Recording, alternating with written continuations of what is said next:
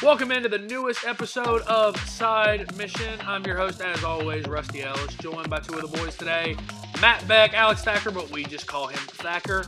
And we're talking about one of the most hyped up releases of the year, one of the most hyped up sequels, I think, of recent memory, and it's Horizon Forbidden West. And as somebody who I enjoyed Horizon Zero Dawn, I wasn't in love with that game like a lot of other people were. I didn't think that game was amazing. I thought that the gameplay was. I thought the story was very average. Forbidden West, and I think we can all agree with this, Forbidden West is a nice change of pace from the two games we've talked about so far this year, being Pokemon Legends and Dying Light 2, whereas both of those kind of had their issues, were fun at points, but had their issues. Pokemon Legends I kind of grew to like a little bit more as I played it more after the episode, but Dying Light 2, obviously, none of us really loved that game, if you know what I mean. Not much changed. Not much changed for me. I haven't even touched it recently. Yeah, it's not even on my system anymore, so it got uninstalled as soon as I was done. So, but Horizon Forbidden West, Matt, I'll start with you because I know you were probably the most excited of all of us about this game. Oh yeah. I said multiple times when I was playing it that compared to those first two games we reviewed and we talked about, this was a very nice palate cleanser. Because in every way, shape, and form, I feel like this game not only met expectations, but greatly exceeded them. Oh, absolutely. This game, pretty much for me, is what started off this year's, new next-gen game that we have seen. And it has absolutely lived up to the build-up, to the hype for it for me, especially because it's been several years since the first one came out, which I believe was in 2017. So when this game finally came out, I was so excited to play it, and it definitely exceeded my expectations. I have been greatly enjoying it so much. A lot of the same mechanics are here, so for any fans from the first game, it's going to feel very familiar to you. It's just pick up the controller, you get started, and everything's very familiar. They introduce a lot of new, different concepts as well. The story here delves more into like the whole situation with what happened after before the Zero Dawn incident occurred, and you learning of these new characters that you found out about this group called Zenith, which the Zenith, the Zenith. This really took me by surprise because I was not expecting to see this more futuristic aspect to Horizon Zero Dawn, which felt more like It's so weird to say this, but it's like the way that the game is setting it's like it takes place in the future, but nothing really feels futuristic about it except for anything that was involving the past. The past is what feels futuristic to you, whereas everything else feels like more prehistoric, prehistoric. Yeah. Exactly. So seeing this increase, this new look into that whole aspect is beautiful to see that, and it definitely expands upon the story, which to me in the very first game the story was a little kind of out there, but this introduces more sci-fi, which is definitely where the first game was heading, and this game is like the full realization of that. And Aloy has become one of my favorite PlayStation characters in recent memory, honestly. Like, this game has cemented her upon the PlayStation greats with like Nathan Drake, Kratos, Ratchet, Jack and Daxter, and all of them, and I love the fact that Aloy's finally getting the love that she deserves, and they really did a great job with her character in this game. Like, she feels very real. She doesn't feel like one-dimensional like a lot of other video game characters protagonists do. Like, she went through so much in the first game, finding out the fact that she's the clone of this woman named Elizabeth Sobek, who was basically the leader, the designer of Zero Dawn and Gaia, which you learn a lot about that in this game. It expands into more of that, which is fantastic to see. So I have a weird stance on something. I thought about this a few days ago when I was just looking back on my time with this game. So here was my biggest criticism of Zero Dawn. And I think, Matt, you've probably heard me say this before. Thacker, I don't know if you have, because I don't know if me and you have ever really talked about the first game before. I don't think we've talked about it very much. No.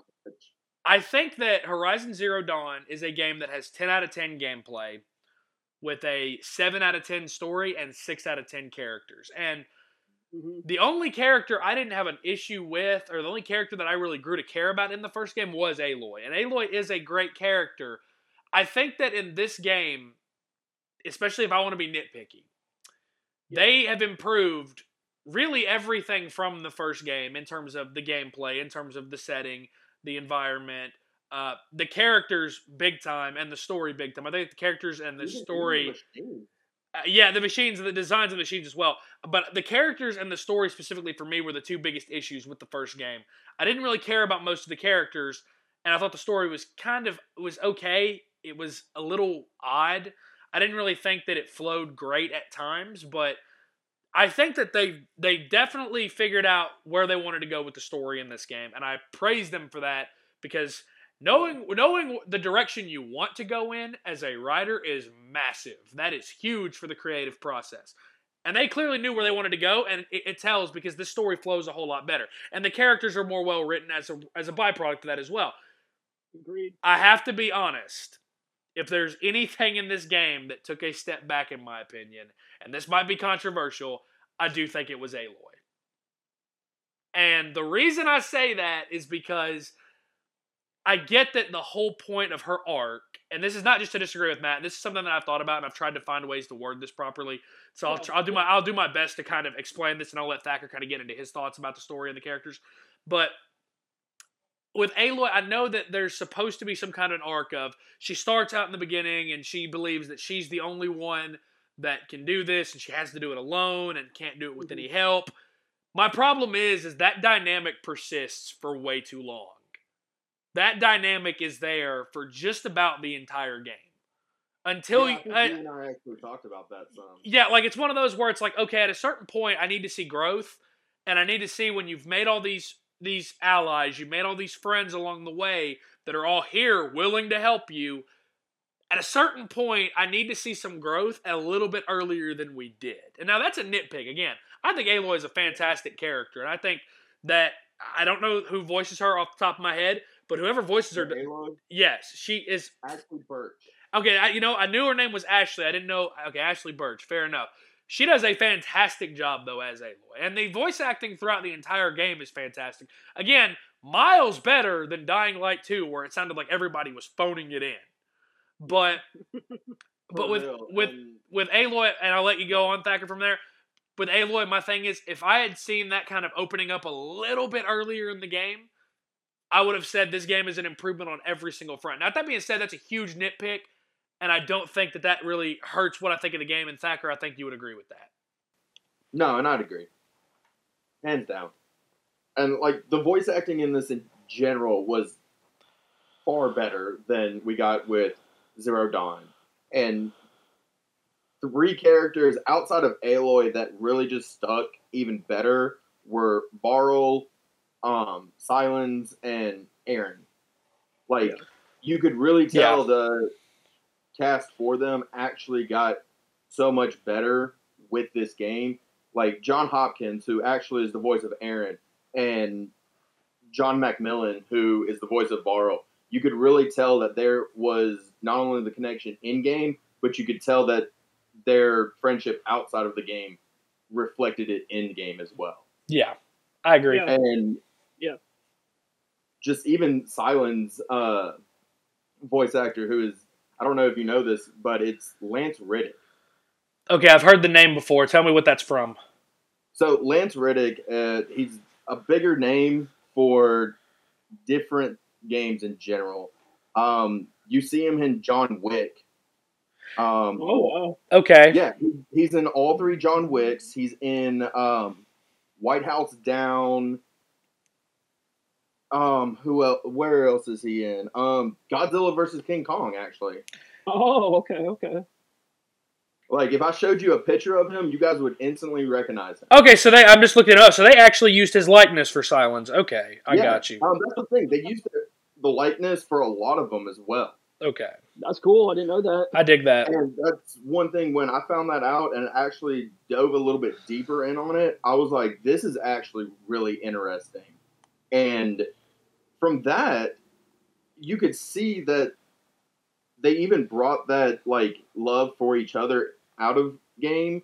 in the game as well, because you even see it where when you first meet Aaron, he's holding that grudge for Alo not saying goodbye from Zero Dawn. Yeah. Yeah.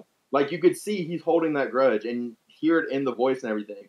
Even with Varl's personal need to continuously help Aloy, even though she doesn't want it. Mm-hmm. Yeah. You can see that they're actually doing that, because coming back together from 5 years to making this game, there's that time missing where you don't really see each other, especially with COVID, that you could see the difference happening. Yeah. Yeah. And it just brought the story even closer to being one of the great games of this year. Yeah, I think where characters were the weak point of the first game for me, I think they really were the carrying point of this game. And that says a lot considering how good the gameplay is as well. The gameplay is fantastic. Just as good as the first game, if not better. And I truly mean that. I don't know how the first game's gameplay got better, but it somehow did in this game. With just the bow combat, the max, being able to knock off weak points. I know Thacker got obsessed with that during several side missions I watched him do. But it was one of those, I enjoyed upgrading my gear better. Yeah, like if you felt like you had more purpose to doing stuff like that. And I think that's for an open world game, it's very easy nowadays for open world games to kind of hit that repetitive feeling and to kind of have that, okay, I've been here before, I've been there, done that, I've seen this before, this is nothing new. Well, for an open world game to feel as fresh as this one did, and I think for the most part it does feel fresh, I think that's pretty outstanding. And I know that there's another big open world game that hint just came out recently, and we're going to talk about that here soon. But this game really does make open world feel fresh in just how it plays, how you travel. And I think that's one thing they also improved on the first game is how you get around. I mean, Matt, we were talking about it. You remember in the first game how you had to fast travel in this game? You had to have fast travel kits, dude, and it sucked. Yes. Now you just find a bonfire and you fast travel from that. It's a whole lot easier. Like you still have them, but that's not when you're like out. But they're not your lone. They're not your lone way to do it. I mean, there's bonfires are so like there's more bonfires in this than there were in Dark Souls 3. And Dark Souls 3 had quite a few bonfires. If you don't know, had quite a few bonfires. Fuck the bingo card. Anyways, so I think that there's quality of life improvements. The settings, Matt. That's what me and you also wanted to talk about. The settings. Yeah. Because the settings, where they were really good in Zero Dawn, I feel like the settings really steal the show in this game. Yeah, the environments in this game are absolutely beautiful, and it really does take advantage of the PlayStation 5's hardware, which I'm very pleasantly surprised considering that this is a cross-gen game, which I know a lot of people were disappointed about when it was first announced that this was also going to be on the PlayStation 4, and a lot of people thought that the game was going to be affected by like the PlayStation 5 version of the game, but that's not true at all. Right before the release of the game, they actually did demonstrate quite a few videos of the PlayStation 4 version of the game, which it's not anything to look away at. Like, the game is beautiful regardless of what system you're playing it on. And my least favorite areas being like snow areas, because there was just so much of that in the first game, but they, I didn't have much of a complaint about it here because, like I said, the game is just so realistically realized. It's so beautiful to look at, and there's even these areas like I just did here recently where you're in Las Vegas, but it's like everything's underwater, which was so cool to see that, especially once you get the breathing mask, so you're able to dive underwater and stay under there longer. And this whole area that you're exploring, which is just casinos and all of that, which, you see Las Vegas now just like imagine if Las Vegas became Atlantis. That whole section's fucking crazy. They just did so much stuff here in this game, like, that I would have loved to have seen in the first game, and it still just sticks to its roots. There's still very familiar areas, grassy areas. I would have really liked to have seen something that involved you going into like a sky village with you're up in the trees and everything like that, which would have been cool to see. But a couple of other areas that I really took interest in was Plainsong. When you got there, it was beautiful. Like it was just like houses, huts made out of bamboo. Um, the Ataru, which are the locals of the area, I love their whole like the outfit designs that they have. And then you have the tribes, the Tanoth. Each have their own different like painting on them because it's their tribes and they follow that whole thing, and they each have like their own unique aspects to it. Like the Tanoth are just these warriors, kind of savages, kind of savages, absolutely. yeah. And there's this whole misunderstanding about them that you even hear the character Aaron say, which is like they'll suck your blood out and type things like that. But as you're discovering the tribes, it's like you're realizing these are like fully realized characters. Like these tribes, they have like different characteristics. There's one in general that I remember, which was actually one of my favorite storylines in the game, where you go up to this giant wall that I think was called the Bulwark, and the main tribe leader of there, he's basically huffing and puffing his chest about. Is this the one where you bring it down? Yeah, where you bring the wall down. Yep. Yeah, that was awesome. I agree. Continue. Mm-hmm. Go ahead.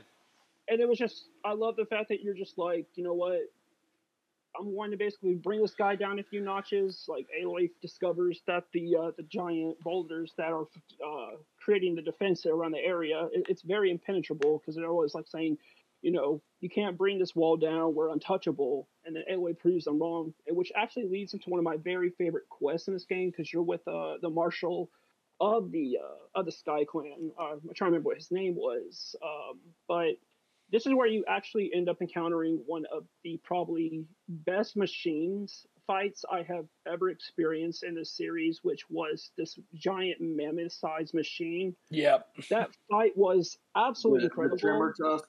Yeah, exactly. That whole section was so incredible fighting him for the first time. I'm not gonna lie, I died a few times here. And honestly, just the machines in this game in general, like matching their environments is perfect. Like in the area when you're underwater in Vegas, you basically fight this Loch Ness monster, which that was a really fun fight. That shit was terrifying. I know. That shit was terrifying. When you went underwater, I was honestly nervous about having to do like underwater fighting. But when Ed was like, I can't fight these things underwater, I was like, oh, thank God, because no matter what game I have played, underwater combat has never been done right.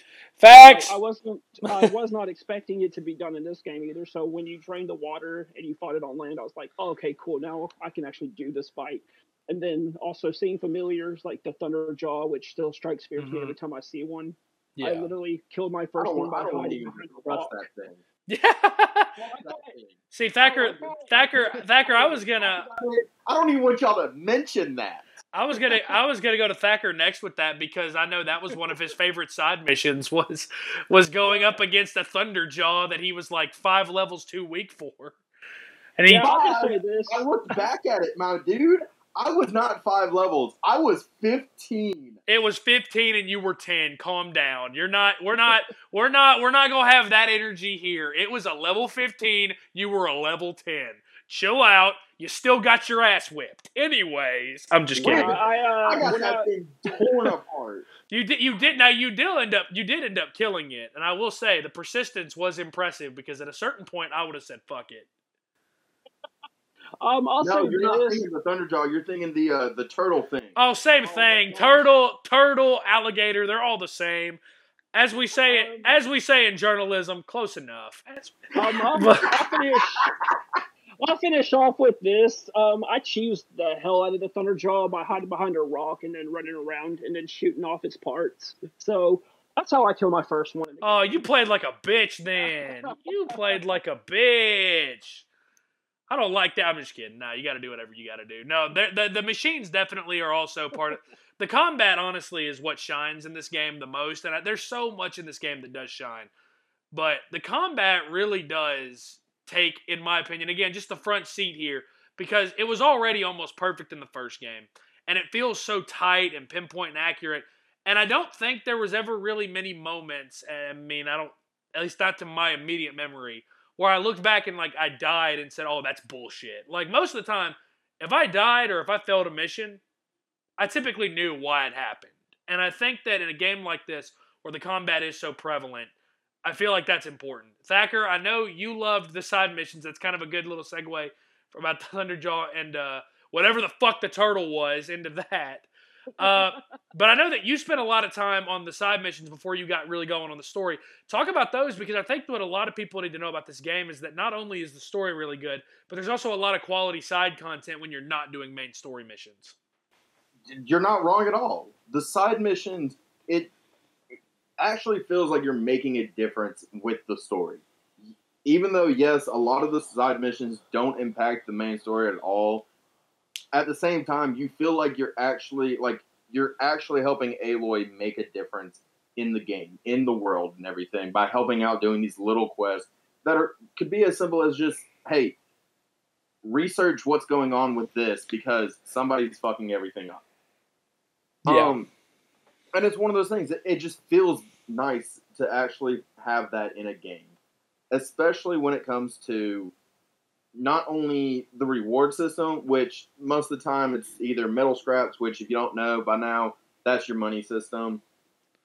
But at the same time, you also get the nice dialogue. You get the their own little story for these side missions. It's not just, as we saw in Dying Light, fetch quests and everything. It's more of, hey, you want to start this side mission? Cool, go for it.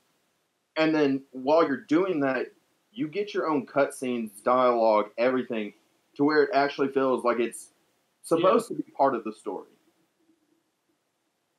And it's just one of those things that brings a nice change of pace to the story. It brings a nice, relaxing part to, instead of you wanting to just blast through the story and finish it in the allotted time that they say it takes, which was what? 20 hours? So I think it's 25 to 30 was what they said an average playthrough would take. But, I mean, I took 19 and I kind of rushed through a lot of the story stuff. So it's one of those, it kind of depends on the player.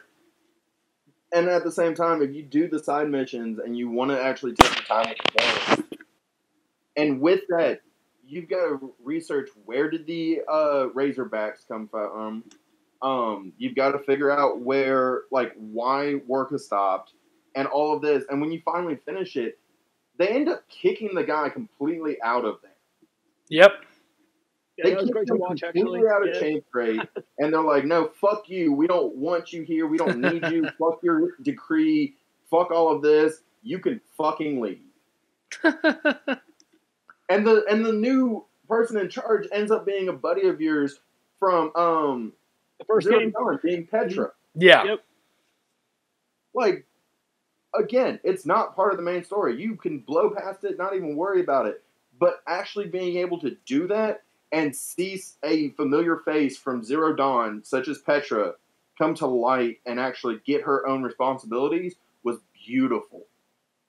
Actually, something I would like to point out is if you do certain like character-based side quests, there's actually different dialogue in certain cities that you'll encounter depending on like exactly what quest you did, which I thought was really cool. Yeah, like for real. The other nice thing is you actually, it's not really a side mission or side quest, but it's character dialogue. With some of these major characters, your choices matter on the dialogue that you get. Like when you first say hi to, like, find Aaron and everything, at the end of the conversation, you have a choice between three things, which is an option between like logical, emotional, and I can't remember what the third one was. It's kind of like distant. It's something like that. I don't remember what exactly the phrasing is of it, but it's like logical, emotional, and then the last one is like kind of like a distant answer. Exactly. Which is Aloy being Aloy. Pretty much. And the thing is, depending on your answer, kind of relates to how these characters react with Aloy. Mm-hmm. So you could essentially, and this is mind-blowing, the fact that you could do this, essentially you can take Aaron's grudge and pretty much just make it disappear. Yeah. With your decisions of how you want to have a conversation with them. And it's just side missions, one of those that I know some people don't enjoy them. I enjoyed the fuck out of the side missions on this game 100,000% more than I did the last game we reviewed. Yeah, I think that in open world games, that's the important thing here is that in open world games, you need riveting side content in addition to that story content. And I think that there are people that focus just on story, whereas there's people that explore more, but you've got to be able to cater to both. And I think this game does that very, very well. So the last thing I'm going to ask us to do here is I want us to nitpick a little bit. What's the Okay. biggest gripe you can come up with this game? Matt, we can start with you. What's the biggest kind of gripe you come up with the game? There's one thing that kind of bugged you. What was it? So to this day, and this is also from the first game that also bugged me is too, are when you take over outposts, I do not enjoy fighting human AI in this game. I know they definitely improved on the melee combat system. They added different combos, different techniques, which you can expand upon that if you do like pit training. So I was happy to see that, but it's still to me it's just not enjoyable fighting humans. But luckily, during a lot of those fights, you do get to fight machines, and that's really the bread and butter for me of this game series are the machines, which I feel like are the stars of the game. But yeah, fighting outposts, taking out the enemies, just it's not fun for me. I much prefer skipping those at most, but unfortunately, as kind of a completionist of kind of these open world games like this, I do them. But it's probably my biggest gripe on the game.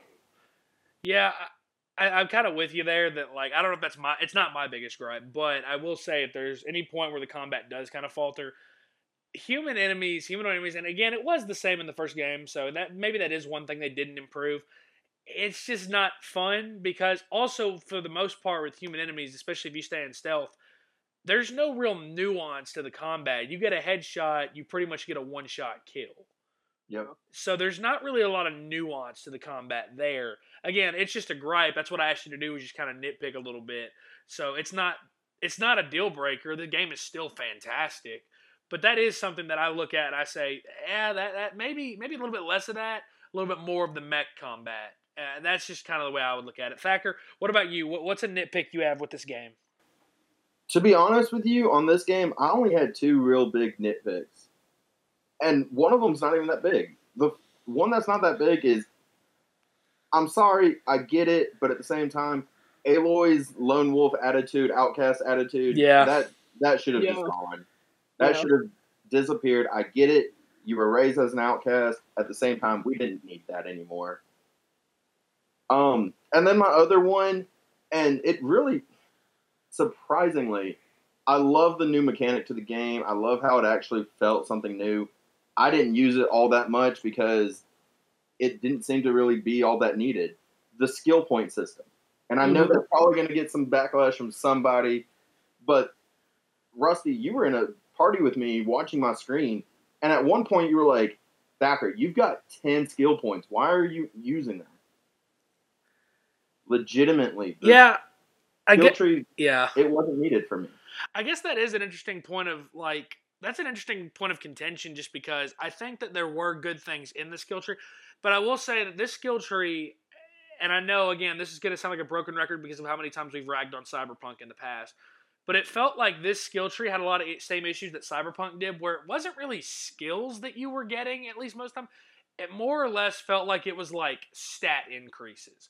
Like, okay, you gain this ability, and then every time, from here on out when you invest in this tree, it more or less just increases that ability. And, like, the special abilities were cool. I used a lot of the medic ability where it was, when you drink this potion, you constantly regain health every second, and I maxed that out, and I got to a point where I was essentially God at that point, and that was fucking awesome. And that's the thing. I was using more of the beast, like the mech system, where it was easier to break off pieces for crafting. And I only did that because of the simple fact of I did not want to spend 30 minutes taking down a machine just for like 3 parts. Yeah. So, I mean, those are my 2 gripes. Rusty, what about you, man? What are your gripes? So, I think Matt was in the party when this happened. My gripe is performance related. Oh, yes. So, first things first, and I want to talk about this because I don't know that the 3 of us, and really Kyle, I know Kyle's played only a little bit of the game, and he probably hadn't seen a lot of this.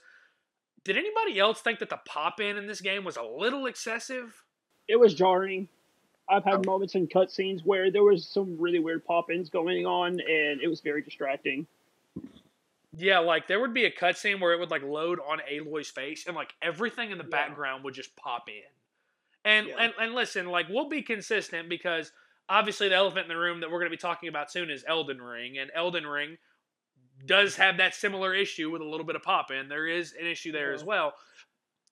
I just don't know how that's an issue in 2022. You know, like that's so many of the issues that happen when it comes to game performance nowadays. I chalk it up to I don't know, or what I end up saying is I don't know how these end up happening, especially in this year. We have the technology we have. How do these issues still exist? Especially when the console, like the PS5, is as powerful as it is. When the Series X is as powerful as it is. It doesn't seem like that should be happening. So the pop-in was bad, but my real gripe was about 3 or 4 times in this game, and Matt was present for the first one, I hit some bad frame rate drops. I'm talking it was a smooth 60, and then all of a sudden it dipped into like the teens, like 15, 16, 17 frames per second. And I had to like reload my game to get it back to 60. Now, again, you might say, well, over the course of a 19-hour, playthrough, that's not, 3 times that's happening, that's not that bad. Well, but the thing is that you don't forget that. You don't forget that, and then the moment it happens a second time, you begin to think, okay, how regular of an occurrence is this going to be? And that always, when I was in the middle of battles, especially when things were going crazy and there were flashing lights everywhere, and there's so much going on that the PS5 has to account for on screen, I'm sitting there going, okay, is this going to be where the game crashes? Okay, is this going to be where the frame rate drops to 15 and I die and have to redo all of this again? It just, the performance, I wish it had been a little bit better. When the game is running, it runs beautifully. It looks really, really good. And it's one of the best looking games on the PS5. And that's not bad when you consider that games like Demon's Souls, Spider-Man Miles Morales, and Ratchet & Clank Rift Apart all look fantastic on the PS5. So I think that performance-wise, it was really good for the most part. But that 10% of the time, or that 5% of the time when it wasn't great, it was pretty rough. The pop-in was pretty rough. The frame rate drops were pretty rough. Thankfully, it didn't end up costing me that much in the long run. But performance-wise, especially when I know studios like Guerrilla, how they have everything at their disposal that they need. It's inexcusable. And that doesn't mean that I hated the game. I absolutely love this game. The question of, is it, the front runner for Game of the Year? Well, when it first came out and Elden Ring didn't exist, I would have said absolutely. Now, with Elden Ring out, it's a pretty good topic of conversation. At the very least, I think if this game comes in as the second best game that comes out this year, that's pretty fucking good, because this game is pretty damn awesome. So, that is Horizon Forbidden West, and that is going to do it for this episode of Side Mission. Be sure to follow us on Twitter at Side Mission Pod. You can follow me, Thacker, and Matt on there as well. For the boys, I'm Rusty Ellis. Thanks for listening.